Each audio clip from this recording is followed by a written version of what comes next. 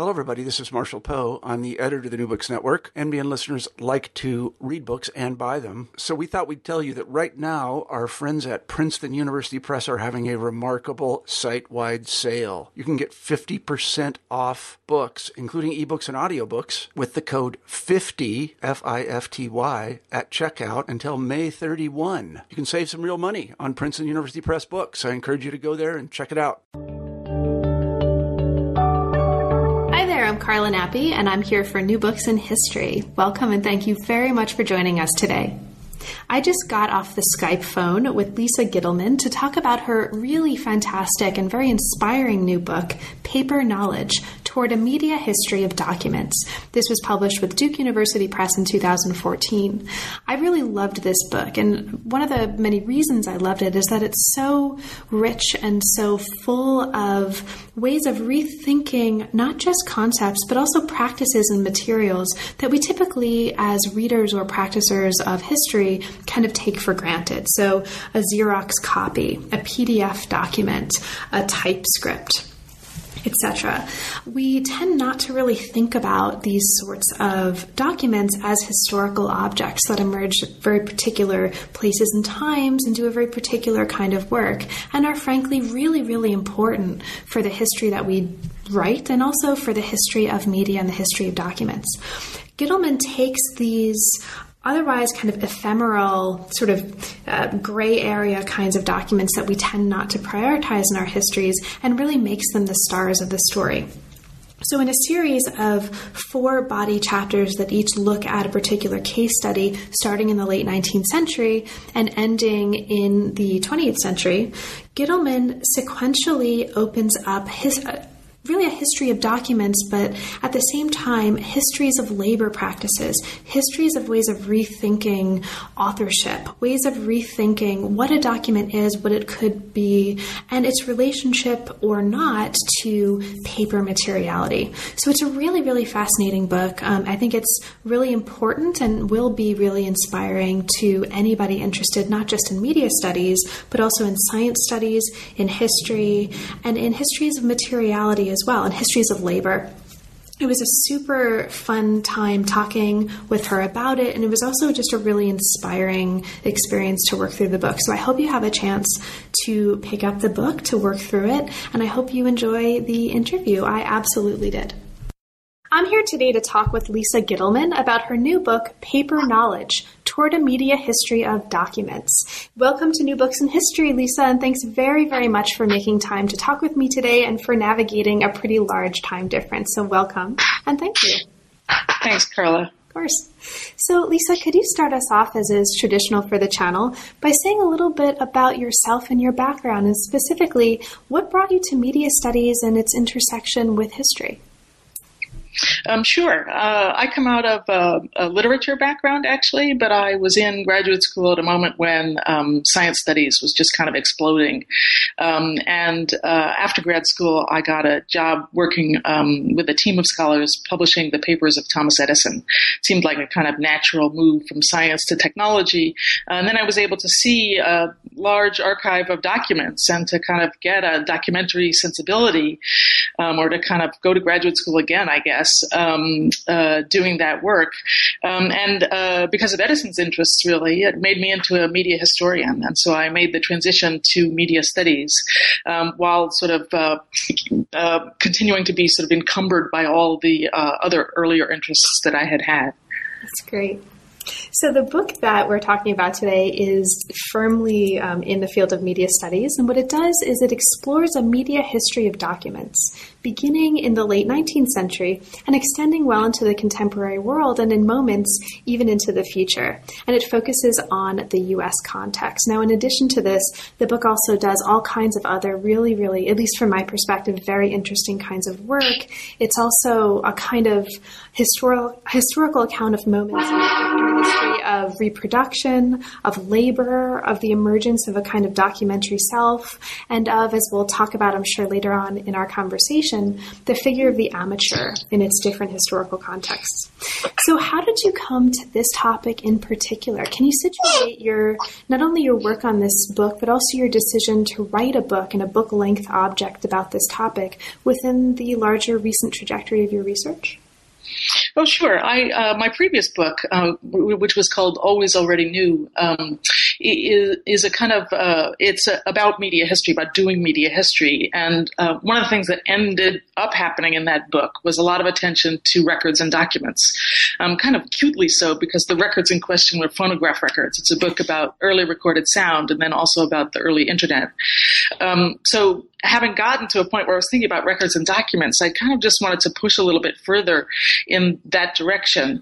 And at the same time, I've really always kind of been interested in what I guess I could glibly call old media when they were new.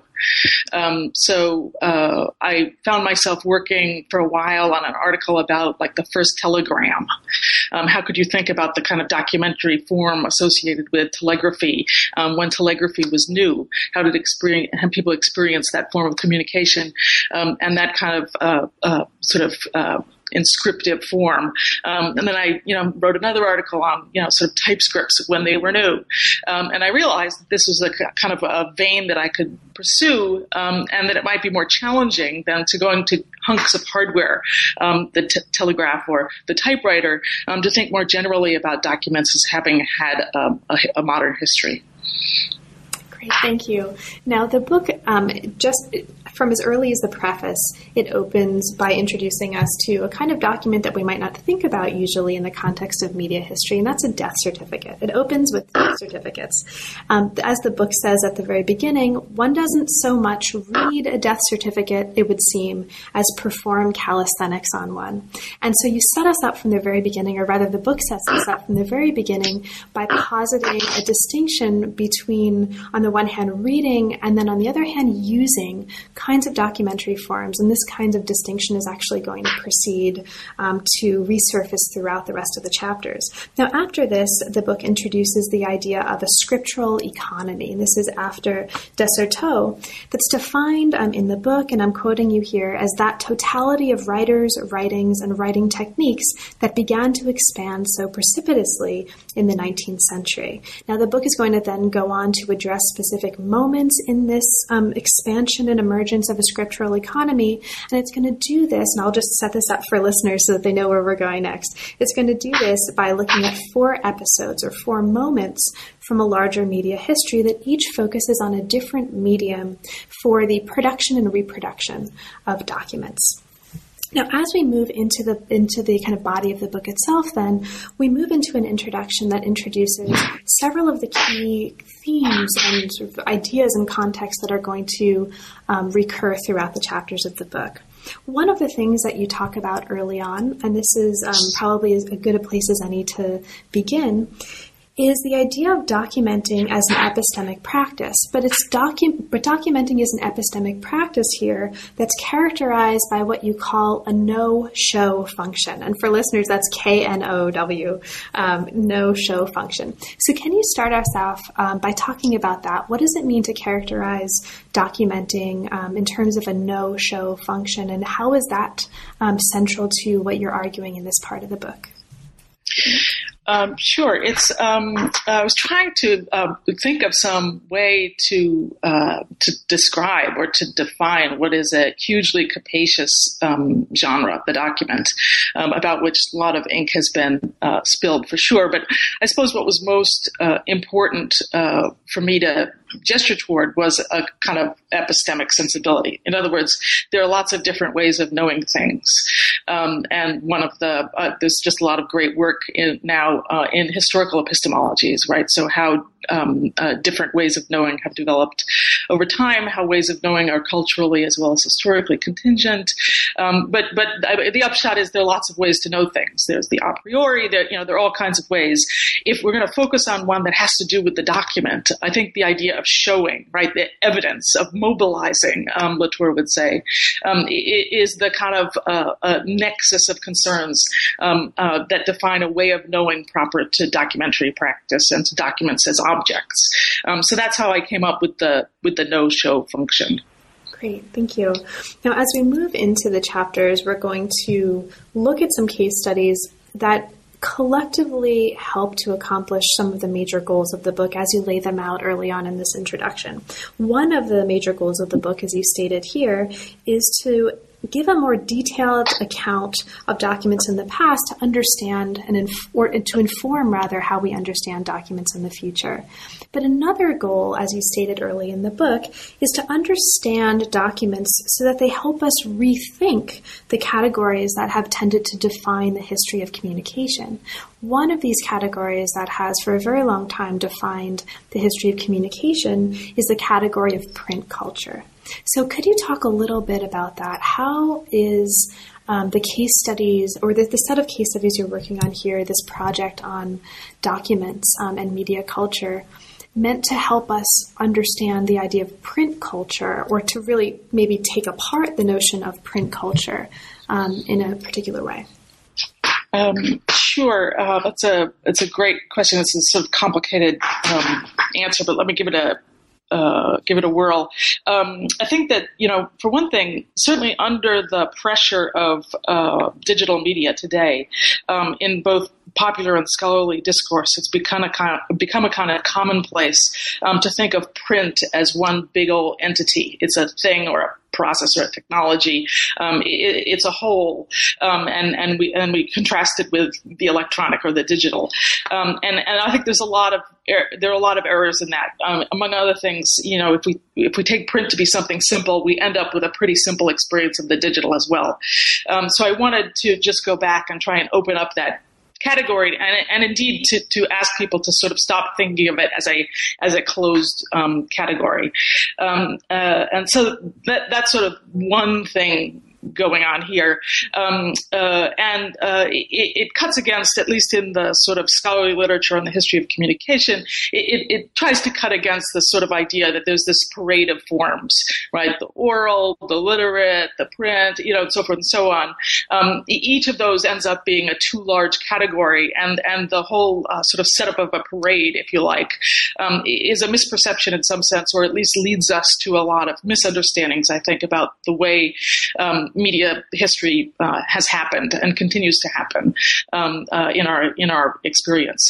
So that's the kind of big picture argument around print culture. But then, kind of more specifically, if we think about the way we do, grab this category of print out of the air so often to contrast it to the electronic, it's sort of as if we have this sort of cartoon bubble over our heads with a little picture of Gutenberg's printing press in it, and that's just an absurdity, because nothing printed today, if I look around even my whole apartment here, nothing printed today is printed on a letterpress printing press, and yet Gutenberg still remains our touchstone.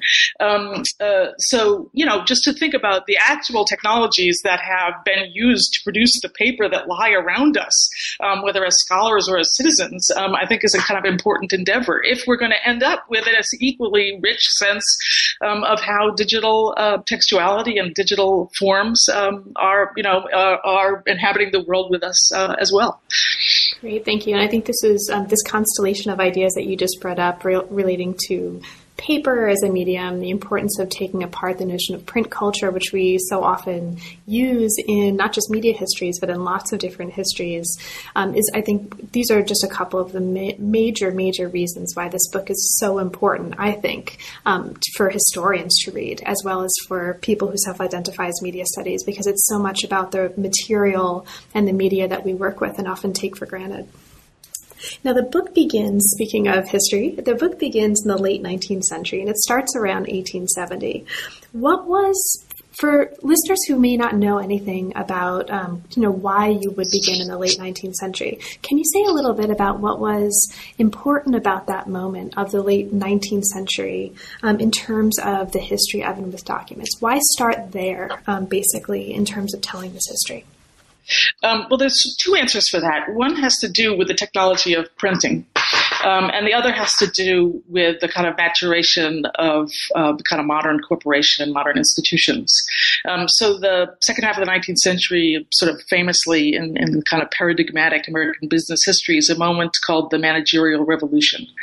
So it's really a moment when the long history of the family firm is exceeded, if you like, by larger commercial interests, and eventually the kind of modern corporation, which would become the multinational. So it's a moment of modernization that describes sort of modern corporate entity, a managerial ethos, bureaucracy, memos, and a whole set of social institutions, gender roles, labor formations, as well as technologies of reproduction that come with it. Now, in terms of printing and the kind of work done to produce documents, books, anything, the end of the 19th century is the moment when, for the first time, letterpress printers were joined, if you like, by other cohorts able, for the first time, to produce things that looked like print. Think of typewriters, for one. If you're going to think about composition, actually producing literature or letters.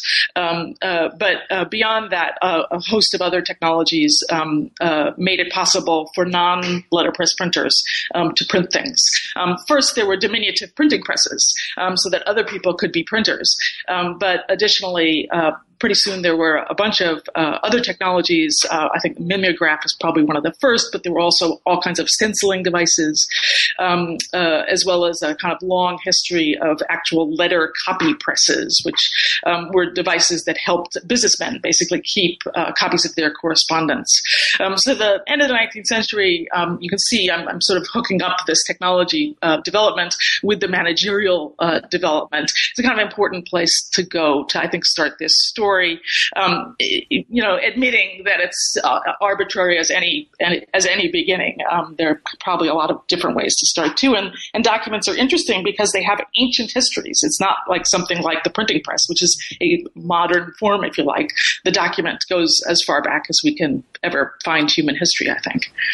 Thank you. And this actually really beautifully brings us into the first chapter, A Short History of Blank, which is, the chapter titles themselves in this book are fantastic, and this is one of my favorites. It's a short history of basically that space visually where you would, on any number of different kinds of forms, fill in the blank. And that's very much at the sort of conceptual heart of the chapter. Chapter 1 brings us into the 1870s at the beginning of this story and considers the work of commercial or job printers. Job printing accounted for, as you tell us in this chapter, about a third of the printing trades in this period. They were super important, but they're often left out of our histories of documents and of printing in this period. So can you talk a little bit about job printers? Who were they? And what do we need to know about sort of what job printers were, who they were, in order to understand how to proceed and talk and really understand the other arguments you're making in this chapter? So basically, who are these job printers and what do we need to know about them to get started?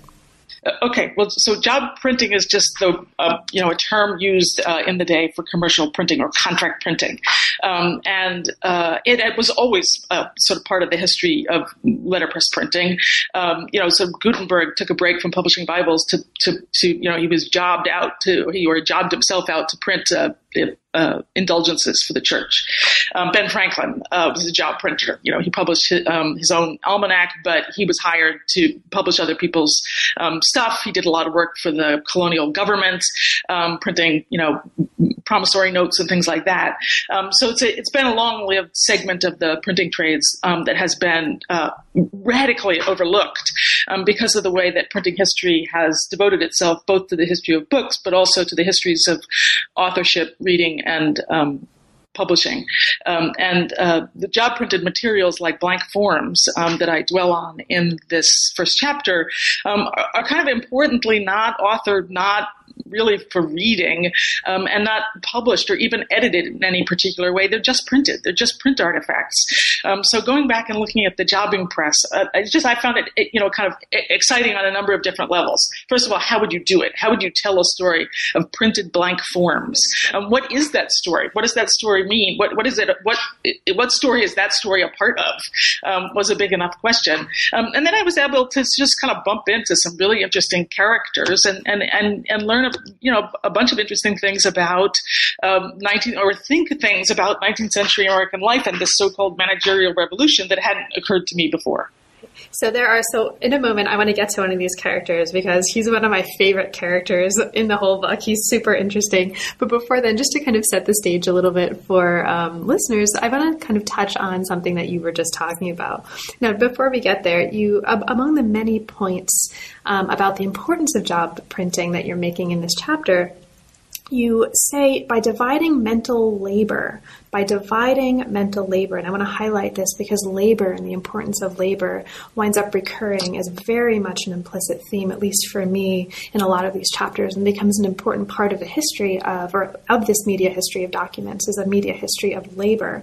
You say blanks make bureaucracy, and you relate this to the emergence of a modern bureaucratic self. And this is also something I just want to very momentarily highlight, because this emergence of a modern bureaucratic self is very much of a piece with another storyline that threads through the book, at least for me, which is really something we might call the emergence of a kind of documentary self that takes a number of different forms. Now, the 19th century sees a proliferation of these pre-printed fill-in-the-blank forms, and as you mentioned, importantly, these documents didn't have readers or create readerships, and they didn't have authors. Now, you just mentioned this in your early comments, that these were meant not to be read but to be used, but can you say a little bit more about why that's important? Because it really seems like in this part of the chapter, this distinction between being read versus being used seems epistemically important in terms of the larger work that you're doing in the book. Well, again, it's a way, I think, to proceed orthogonal to some of the reigning assumptions about print and what printed artifacts are doing, in particular that they might, be reservoirs for heritage, that they're sort of instruments for the preservation of knowledge, and similarly that they might work to draw people together into imagined communities and the rest. And if you start to think about the extraordinary profusion of job printed items, which included so many blank forms, you see that there's something else going on, and it's something that has to do with corporate speech more often than not, and corporate speech is something that doesn't fit neatly with the categories of the author, as the author has been sort of romantically described, I think either obviously in literary studies or eventually by copyright law.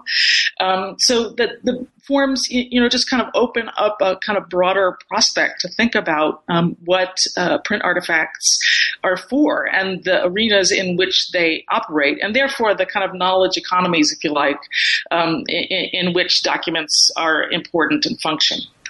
Thank you. So by the end of this chapter, we meet somebody who is eventually arrested for counterfeiting McDonald's meal tickets.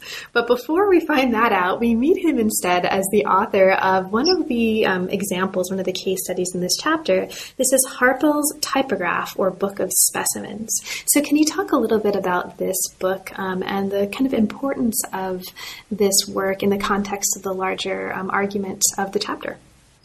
Sure. Harpel's Typograph is just a wacky book that I first saw at the American Antiquarian Society.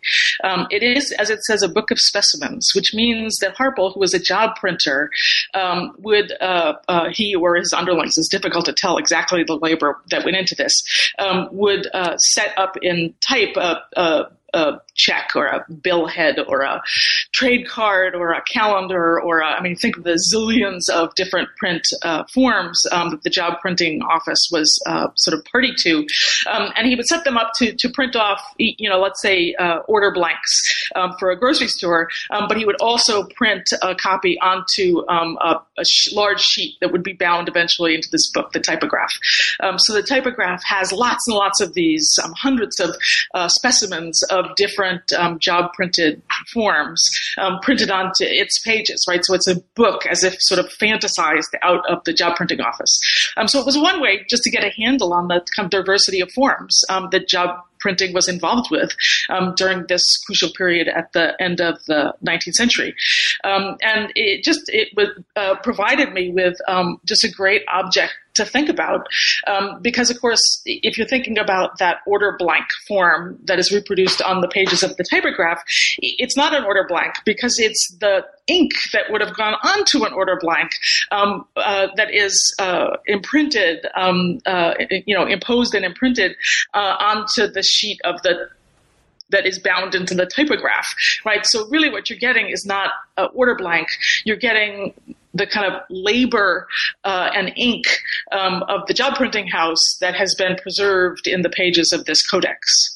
And that it was just really a kind of great artifact to think with about job printing and a host of other things about how job printing fit into the kind of circulation of paper, but the circulation of value and meaning in the 19th century. And this actually raises one of the more general, really interesting things that, at least for me, about the book, is that just as you mentioned, these books, including Harpel's Typograph or Book of Specimens, and one of the others that you mention in this chapter, you call them really weird, right? Because they're both preserving a kind of ephemerality and then undermining that ephemerality because they're published in book form. But one of the things that you just said was about these kinds of blank forms that are preserved in Harpel's book. It's not the form itself, it's the ink and the labor that would have gone into the form. So this naturally, I think, for the reader, makes us think of images as you're using them in your book, right? Because you're also then reproducing images of these reproductions of these forms. So can you talk a little bit about how you are envisioning and using and choosing images to go into this book as illustrations of, and really parts of the argument that you're working with? And you can, either the image of Harpel or, more generally, how you are thinking about the kind of work that images are doing in your book. Sure. Yeah, it was fun to try and think about what images to use because I wanted to pick things. I guess it doesn't matter so much what I picked. Is that I wanted to be able to have captions that would offer a really kind of precise sense of what people were seeing. So for me, maybe the best example is later in the book. There's a picture of a Xerox. Obviously it's not a Xerox because it's a halftone in this book that's been published by Duke University Press. But I wanted to say in the caption, look, this is basically a halftone of a Xerox. But more than that, it's a halftone of a Xerox of a Xerox of a Xerox of a Xerox. And to point out things in the image that would make people, sort of realize the kind of depth of reproduction inherent in what they were seeing. And that was really fun. I have an illustration of the title page from Harpel's Typograph, which has this is an exaggeration, but an infinite number of typefaces, all these weird display fonts that Harpel used. I wanted to have a caption that said, title page to Harpel's Typograph and printed in 4 colors and how many places. I wanted to make the quiz, but the publisher wouldn't let me. That's great. Thank you. Now, as we move further toward that chapter on Xeroxes, we actually hit a chapter before then that moves us into the 1930s. And this is a chapter that focuses on a very different kind of context than the first chapter. This is the context of really the realm of scholarly communication. Now, this is a field where people are celebrating in the 1930s the power of new media to change the ways that documents are reproduced, and reproduction becomes a really important theme here, and thus, by doing so, to transform scholarship in many different ways. This chapter looks very closely at the work of a Stanford-trained historian who focused on the history of modern Europe, and he was called Robert Binkley. Robert Binkley is well known in this chapter for authoring something called Methods of Reproducing Research Materials. materials. This is published in 1931 by a company called Edwards Brothers Incorporated, which for listeners who have ever done a dissertation or read a dissertation, this is a company, the director of which eventually leaves Edward Brothers to form University Microforms International, which is UMI, which is the company that many of us engage with when we are downloading PDFs and versions of dissertations online. Okay, but we're not there yet. We're in the 1930s with Robert Binkley. So can you talk a little bit about what is this report, Methods of Reproducing Research Materials? What is this book? What does it look like? And what do we need to understand about this book to then understand the work that you're going to continue to do with it later on in this chapter? The methods, Binkley's methods from 1931 is a little kind of self-published, I'd call it, mimeograph booklet. And I think it's most important because it leads to a sort of revised edition, if you like, called the manual instead of methods, which is basically a manual introducing a huge diversity of media for the reproduction of documents, with the goal of sort of mitigating what was even then called a crisis in scholarly communication. So Binkley was excited that if you could deploy, or if you could identify and deploy kind of precisely the right media of documentary reproduction, you'd really be able to have a workaround for the untenable situation that commercial publishing puts the Academy in. We know that the Academy, because it's more and more specialized, you need smaller and smaller print runs, and we're all still up against this already. I mean, university presses are being hammered, and as you can imagine, during the Great Depression, the same sort of situation attended. So scholarly publication was in crisis then as now, and new media were seen as, just a kind of utopian dream. Oh my God, we have a more flexible publishing format. We can do small editions. We can do them quickly. We can use a whole kind of nested sense of different media. We can use mimeograph for some things and microfilm for other things. When mimeograph doesn't make sense, maybe we could use ditto. And so there was just a whole a range of different technologies that Binkley wanted to study in detail in the manual to try and lay out how they might interlock into a seamless but very rational and productive system of scholarly communication that would really save us from problems that continue to haunt the Academy and the production of new knowledge today. Awesome. Thank you. Now, a really important part, at least for me as, one reader, right, a really important part of this chapter is the importance of reproduction, right? Reproduction of scholarly materials. So according to Binkley, as you put it in this chapter, an original document and its reproduction should be interchangeable to the scholar. So this focus on reproduction and its epistemic import seems really important here. Can you talk a little bit about that? The importance of reproduction, its connection to access, and this idea that an original and its reproduction should be interchangeable in this context. Yeah, I think that Binkley is probably a little bit conflicted on that point. Even though he says that the original and the reproduction, should be the same, I don't think he always thinks that or thinks that in every situation. Or maybe that's my anxiety there as somebody kind of interested in bibliography. But certainly, I think that one of the source of Binkley's sort of visionary power, or one of the sources, is his identification of reproduction and access. That basically, if you can reproduce something and ensure that people can get to it, victory is ours. That's really what it takes to make new knowledge, is to give scholars access to their source material. So I'm reminded of the early moments of the World Wide Web, when there's a sort of sense in which the web was going to be for putting rare things online so that you wouldn't have to fly around the world to see every rare document that you needed as a historian.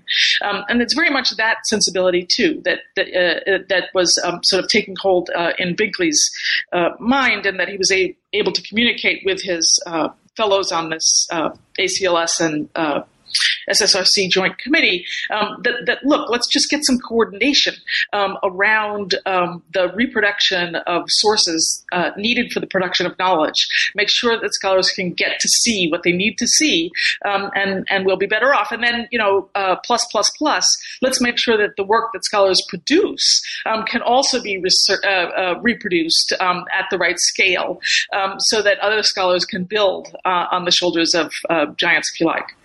Right. And those other scholars might be gentlemen, and they might be amateurs. And we don't need to talk about that distinction in those categories just yet, because we'll get to amateurs in a much more focused way toward the end of our discussion. But this is just to mention that this figure of the amateur also resurfaces repeatedly throughout the chapters. Now, there's a lot of contemporary relevance to these concerns, as should be obvious to listeners, and as you've already alluded to, right? This chapter is framed, among other things, as a step toward a kind of deeper history of the digital humanities. You talk about the importance of microfilm technology, which makes possible some of the scholarly resources many of us use, like early English books online. But the chapter itself is called the TypeScript book. And it emphasizes the importance of the TypeScript document, and in particular, coming back to this larger thread of labor and its importance here, the ways that such documents were marked by feminized secretarial labor in the 1930s. So can you talk a little bit about that, the importance of and the marking of these documents according to feminized secretarial labor in this context? Sure. One of the things that I wanted to sort of sit with and think about is the TypeScript documents, or TypeScript books in this case, as a kind of as harboring, if you like, a sense of being in process, harboring the residuum, if you like, of a secretarial labor and secretarial labor force, and that for me just sort of haunts the idea of the TypeScript in general. But in thinking about the TypeScript book and Binkley's sort of concern, again, that scholarly productions would be reproduced from TypeScripts. It's just, by mimeograph or by offset even. That is, in a way, Binkley's attempt to think secretarial labor into a kind of still, kind of forgotten in the background in some sense, but also, but really to give secretarial labor the feat, if you like, to haunt the reading that scholars do. I'm not making a very clear case of this, but I guess for me, one of the important kind of moments in the chapter was that I realized that TypeScripts themselves, in a sense, for readers and writers in the 1930s, had some of the qualities that we think of today. We associate today with electronic documents. Just that TypeScript documents would have harbored a sense of recentness, right, of flexibility, of their kind of office origins, right, their closeness to the site of composition, their flexibility even, their ease of update, their ease of correction, as well as the way that TypeScripts by the 1930s were sort of necessarily between the process of the sort of the author's brain, if you like, and the publisher's machinery, right? Any manuscript was sent to the press, whether to the newspaper or to the offset press or to the commercial publishing houses. Any manuscript went through TypeScript.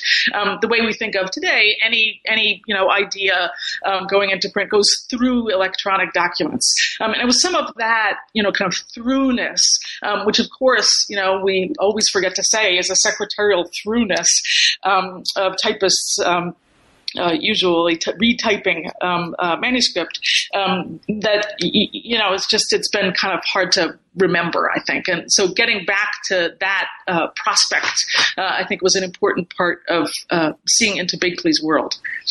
Thank you.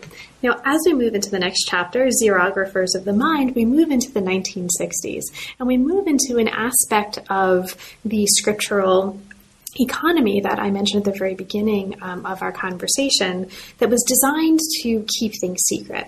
And you introduce us here to documents that really leaked beyond those elements of the economy that were supposed to keep things secret, and in fact revealed secrets that weren't meant to get out. And there are two fantastic case studies that you take us into here. So I'd like to talk briefly about both of them. This chapter not only takes us into the 1960s, but looks specifically at the photocopy, at the Xerox as a documentary medium.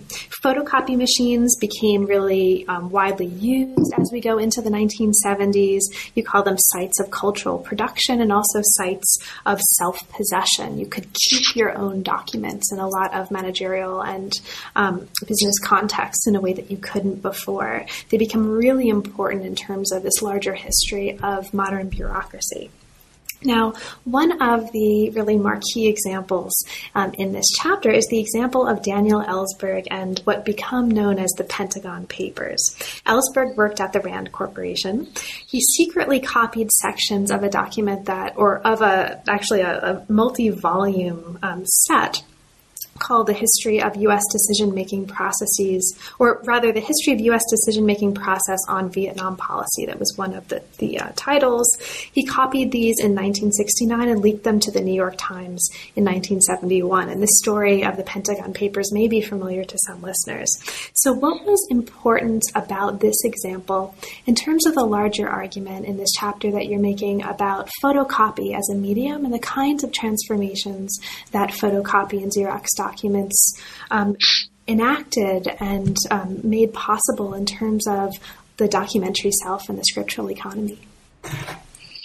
I was trying in this chapter to really, as I did in the earlier chapters, go back in time to get a different view than the one we have from contemporary perspective of documentary forms, to just try and figure out, and it was a devilish kind of methodological problem in this chapter more than any, I think, how to figure out what photocopies meant in the, say, around 1970.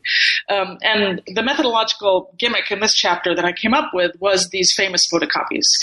So Binkley's Manual and Harpo's Typograph are obscure, forgotten volumes that I get a lot of mileage out of, but they'll probably always be obscure, forgotten volumes, quirky, wacky, whatever. The Pentagon Papers, lots of people know about. The Pentagon Papers were important.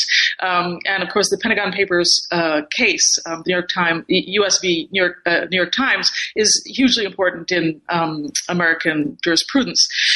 So it was a fun example to work with. But it was really a device to get back and think about, well, gee, what can I find out about the Xeroxing of the Pentagon Papers that have to do with those Xeroxes as Xeroxes? And so it was trying to get back and really, operate with Ellsberg, if you like, and his co-conspirators as they copied the things to figure out what they were doing. And, I could sort of come up with several ideas that, in a sense, one of the things that Xeroxing helped people do at the beginning was edit. Because you could edit out things you didn't want, like where the Pentagon Papers said top secret. You could just Xerox those off. You could, another sort of function of Xeroxing at the moment was, this is going to sound a little bit ridiculous, but sort of mimetic. There seems to be ways in which photocopying became a kind of addiction, people said at the time. And this seems certainly true of Ellsberg, for whom I should say have enormous amounts of respect. There were times that he couldn't keep himself from Xeroxing and then re-Xeroxing. And indeed, Xeroxes of Xeroxes, I think, are the kind of, if I can be anachronistic, the kind of killer application that the Xerox Corporation had no inkling of when it started to market photocopiers. Xeroxes of Xeroxes are, kind of, they're still the air we breathe in some respects. And Ellsberg offers a good example of this. And I think additionally, there are ways in which Xeroxes, as you said, become instruments of self-possession in ways that earlier documentary reproduction techniques could not have, simply because they are just sort of more laborious to produce. But once every office worker can take a few extra copies home of the particularly incriminating memo to use as grist later on against her boss, things start to seem a lot a lot different. So that was the idea here, is to try and think about photocopies as photocopies in a sense, because really, I mean, today we call things Xeroxes or photocopies all the time, but our experience of them is much, much different. A lot has changed. So this was sort of archaeology, a little bit of an expedition to the past. Thank you. Now, one of the points that you're making here, in addition to also to kind of follow the labor thread through this chapter as well, bringing out the importance of collaborative labor. So it wasn't just Ellsberg, but some of his collaborators were actually his children, right, who were helping him make the copies. But also you talk about the importance of this in terms of photocopying, both sort of both creating and also helping people transcend a kind of inside-outside boundary. So the relationship between the Xerox as a medium and this idea of boundaries, insides and outsides. Can you talk a little bit about that aspect of the Ellsberg example and sort of how you're relating photocopying to insides and outsides? Sure. The previous chapters look at kind of across institutions or institutionalized realms. And this chapter seems kind of importantly to be about the way that documents transgress. It's one of the sort of functions that documentary reproduction seems to enable. And here I'm thinking of the Pentagon Papers obviously as a leak, but you could think as well of WikiLeaks and other modern forms. That somehow, the power of documentary reproduction in some sense is to get outside and to sort of speak in different contexts, even if with the same voice, so that the voice looks a little bit absurd. So this is related to parody, but obviously it's sort of more importantly political critique. When the New York Times publishes the Pentagon's sort of speech as the Pentagon speech, but isn't the Pentagon. So that happens in this chapter, and then there are a couple of other examples that sort of point in similar directions. There's a folklorist at Berkeley named Alan Dundas who worked on this weird sort of subgenre called photocopy lore, which are those sort of snarky cartoons that you see sort of pinned up in the Xerox room at your university, possibly, or if you work in a cubicle farm over by the water cooler. And he kind of made a career of studying these cartoons and joke quizzes. We see them on email now, too, this kind of literature. But the point I'm making is that these are sort of spoofs on the document genre that actually infiltrate. They're not leaks like the Pentagon Papers, where they leak out of institutional context. They're infiltrations. They leak back in to mock or to critique the kind of corporate culture, the corporate speech to which they're directed. Yeah, that moment in that chapter was hilarious. For listeners, this is a book that's talked about in this chapter called Urban Folklore from the Paperwork Empire. And I highly recommend looking at this chapter and to look at some of the reproductions from that and the discussion of it. I had no idea before reading this that a book like that even existed, and it's just completely fantastic. So the chapter also looks at another example that I won't ask you to talk too much about purely in the interest of time, but this is an example that's also equally fascinating. This is John Lyons and his commentary on the 6th edition Unix operating system, which is, as you call it, the most photocopied document in computer science.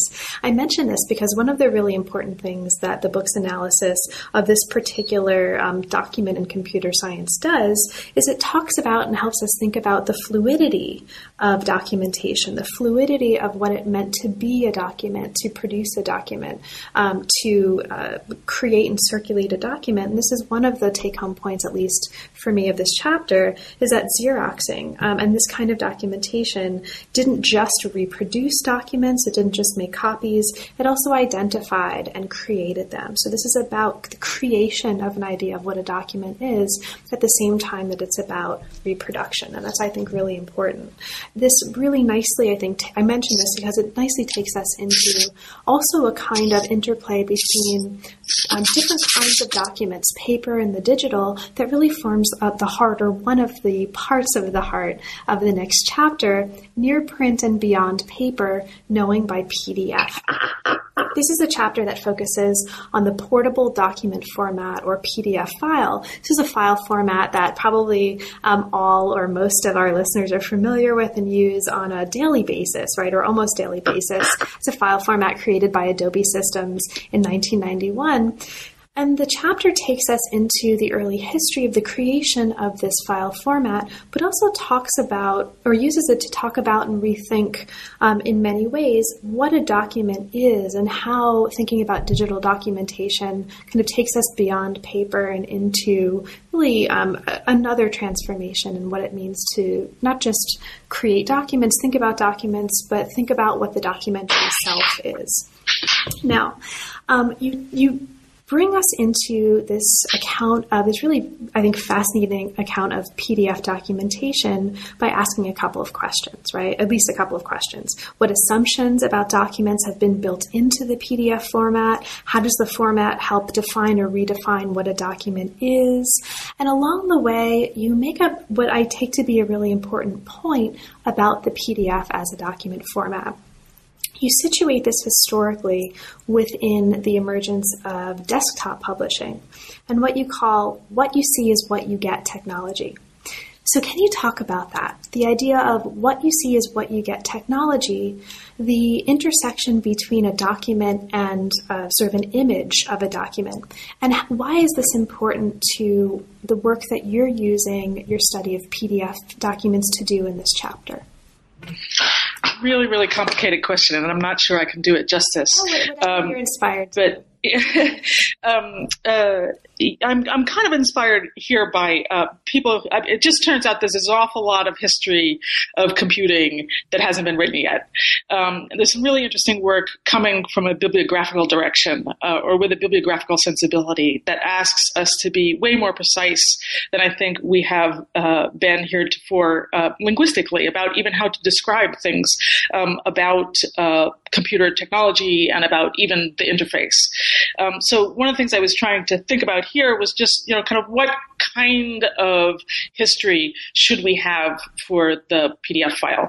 And one part of that answer is a history of the interface, and in particular the kind of inspired what you see is what you get sort of feature, if you like, that we now experience through our use of PDF files, right? That they're stable across programs and platforms and printers, right? That they have a kind of fixity, to use a word that is often used in relation to letterpress printing. So I wanted to try and find a history for that sense of fixity that makes PDFs both so useful and also in some sense backward looking, right? Looking backward toward print technologies like letterpress, but also makes them so available for the no-show function incumbent in the document and documentary forms. So that was the goal here, and there are lots of different. There's a little bit of a sort of wandering into different pockets of history that allow that narrative to kind of come together in the end in this chapter. But it was a really fun chapter to think about, and it was a chapter that I sort of challenged myself not to write as merely a kind of corporate account of where Adobe came up with this, highly influential and obviously very profitable suite of applications and related formats. Great, thank you. Now, one of the points that you make in this chapter echoes something that's come up previously in our conversation and something that comes up in other chapters. And so I want to take that as an opportunity, or I want to take this evocation of it as an opportunity to talk about it a little bit. And that's the idea of corporate speech. Now, you talk about the development of the PDF as coming out of an interest in, or an interest from, corporate speech. So can you talk a little bit about that, both in the context perhaps of the PDF specifically, and maybe more broadly, the idea of corporate speech as it animates the work that the book is doing? Sure. And I think, this is really something, if you think about how the humanities so traditionally study textual forms, and there's a great deal of interest today in the history of the book, say, but obviously there's a long tradition, kind of romantic tradition of the study of literary textuality. We really have not done enough with vernacular forms. And it seems to me there's kind of urgent need to study corporate speech and vernacular forms that attend the kind of modern and contemporary post-managerial revolution, if you like. My colleague John Guillory has a lovely essay about the memo. But we need more of that. And I think that this book is sort of, I convinced myself in writing it, if you like, that we need more attention to that. And the corporate speech is kind of important to figure out that it's understudied, even though ubiquitous and obviously quite important to the lives we lead. We're sort of trapped by its assumptions, I think. And the PDF is just a kind of great touchstone to think about corporate speech with, because among other things, it just so obviously lends itself to a kind of hierarchy of control. Since a PDF reader is just a reader, like an early web browser, right? You just look at the document with it. You need to have some sort of specialized version, a souped up version, to produce PDFs or to do things with them, to edit them. More and more people know this now, but the kind of experience of being somewhere in the organizational hierarchy is one that you can see, really, if you think about the complexity of this format and the kind of variations in agency, if you like, allowed by its various kind of features. So that's kind of the territory I'm looking at with regard to corporate speech here. And it was more a reminder than anything else that the earlier chapters had kind of had to go there too, whether the job printing or the Xeroxing or the mimeograph, that in a sense these were documentary reproduction techniques that corporations necessarily avail themselves of. I think a lot of the earlier work done on bureaucracy has been about state bureaucracy, but our U.S. context and kind of the American business history narrative or paradigm, I think, makes available to scholars here a much more sort of diverse sense of what bureaucracy entails. And I think there's more and more good work on NGOs, corporations, and other kind of corporate contexts. So this is a kind of, a Valentine in that direction, if you like. Thank you. So not only is it part of this larger history of, or sort of historical encounter with corporate speech, but also just to mention for listeners who are particularly interested in these aspects of the story, you've already mentioned the idea of the PDF as sort of materializing within itself an implicit labor hierarchy, at least in its the early history of its use. So this is part of this continuing sort of echo of labor history that moves through the chapters. You also talk about the importance of the PDF here in terms of its design to insulate reading from authoring. And so I want to just signal that this is one of many moments in the book where authorship, or the kind of the assumptions that we might have in looking at a media history of documents, that we're also looking at a certain kind of history of authorship, is really very, very usefully problematized here. And this is one of many places in the book where I think you're taking the idea of the connection between documents and authors and really turning it on its head in a way that I think is really important for any of us who think about history of and with documents and who use documents. So I want to just mention that this is really important, I think, also for listeners who are interested in authorship and ways of thinking more creatively about that in these histories. Yeah, thanks, Carl. Thanks for mentioning that. I just wanted to interrupt and say I'm glad that you made that point, made it so cogently. In thinking about the PDF, it did become essential to think about office labor in the 1990s, which I was an office laborer in the 1990s, as many I think listeners probably will have been, and so it was a really kind of interesting trip back in time to see some things about labor in that period. So as we move into the afterword, one of the things I really love about the book, and there are many things that I love about the book, and this should be clear already if it's not explicitly, I'll just say it right now. I love many things about the book, but one of those things is that the afterword doesn't just take us through already well-trodden paths in the book. The afterword doesn't just conclude by saying things that you've already said. The afterword does a really important kind of work by picking out a theme that's been coming up in different ways in all of the chapters and focusing in on it as a way to bring us forward from this study into new territory. And this is the idea of amateurs and amateurship. So the afterword responds to what you call a persistent question that you mentioned encountering in the course of your research. Are you going to write about zines, right? So the chapter does that in a way that doesn't give us a history of zines, but rather touches on a piece of that history by bringing us into an exploration of not necessarily the history of amateurs and amateurdom, but a really thoughtful account of what it might mean to look at that history and to kind of problematize a kind of trans-historical account of amateurs as actors and as objects, and amateurdom as a kind of category.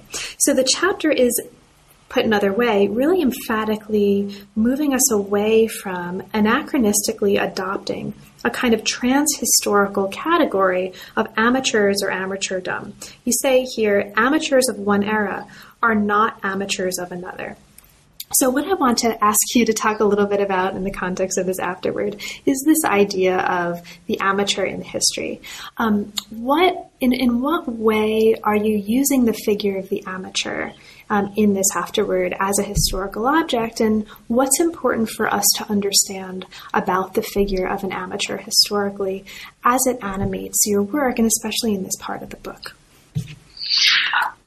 Sure. This is, I think this afterword was written in a sense against a kind of utopian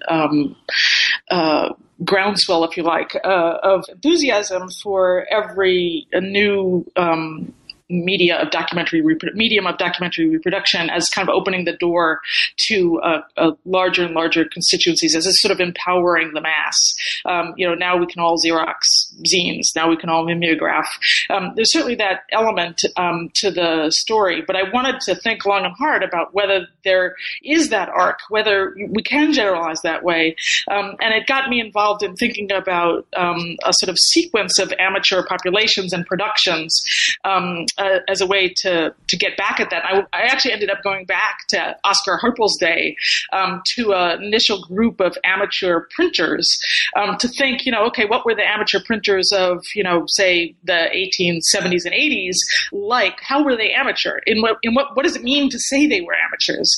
And then, sort of move forward in time to think about other groups of amateurs and ask, well, wait, are they amateurs in the same way? For one thing, I think that the amateur printers of Oscar Harpel's day weren't amateur in the sense that they were not professional. I think that they were amateur in the sense that these were mostly young people, mostly young boys, is that they were middle class. In other words, they weren't sent out to labor. They were able to stay home and publish their amateur newspapers. And I think things just look a lot different if you move forward in time. And this is a book that does make a series of chronological jumps, so I do it again here, just because it's a nice contrastive optic, if you like. And if you move up, even into the present day, I think people who are amateur producers of zines or of whatever, all of the amateur cultural production we see online, they are amateurs in a very different way than other classes of amateurs historically. So the chapter is just a kind of initial meditation on what a history of amateurdom would look like, and what it might entail. How broad a canvas do you really need to have in order to tell a thoroughgoing story of what an amateur is at any particular historical moment? So, Lisa, I've already taken up a lot of your time, so I think it's a nice moment to bring us to a close. But I just wanted to, first of all, thank you for this. It's an extraordinarily rich book. There's a ton of material we didn't even remotely have a chance to talk about. It's really, really rich, and I hope it's already clear to listeners that this is making several really important contributions, not just to media studies, but also to history and also to science studies in a way, and to how we think about and also practice our work as historians and scholars who engage in any way with documents and documentary history. So there's a lot we had a chance to talk about, but there's of course a lot that we left out. Is there anything in particular that we didn't have a chance to talk about, but that you'd like to mention for listeners, and perhaps especially for listeners who haven't yet had a chance to become readers?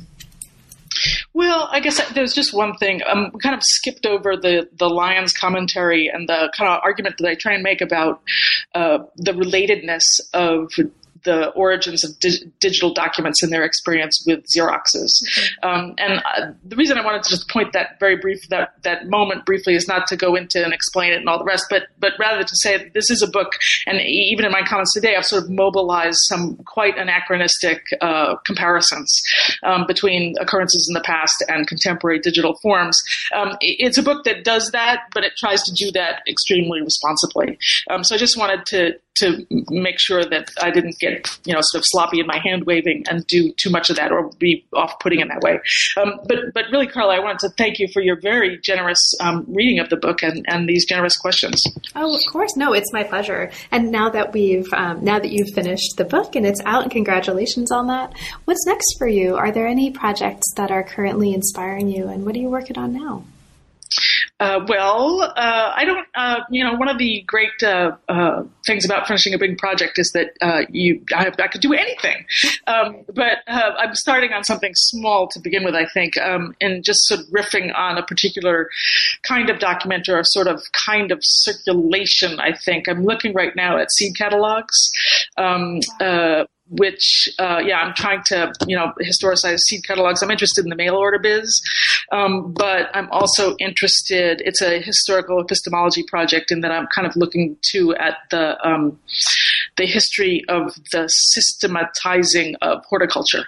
Botany, of course, is, kind of a royal science, and there's a long and well-told story of how botany was systematized, which Sweden is interestingly the center point. But horticulture is different because horticulture involves amateurs again, gardeners everywhere, and horticulture involves what is called the trade, right? It has to do with what's for sale. So those are the sort of two animating interests, the circulation of seeds through the mail and the kind of knowledge that accrues as horticulture rather than as botany. That's all I got so far. Okay, I love that. I can't wait to read it, and best of luck with that project. Really, that's super fascinating too. You got me. You had me at seed catalogs. So, Lisa, thank you again. It's really been a pleasure, and best of luck with the new project. Thanks, Carla. Fantastic. Thanks so much for your time. You've been listening to New Books in History. Thanks very much for joining us, and we'll see you next time.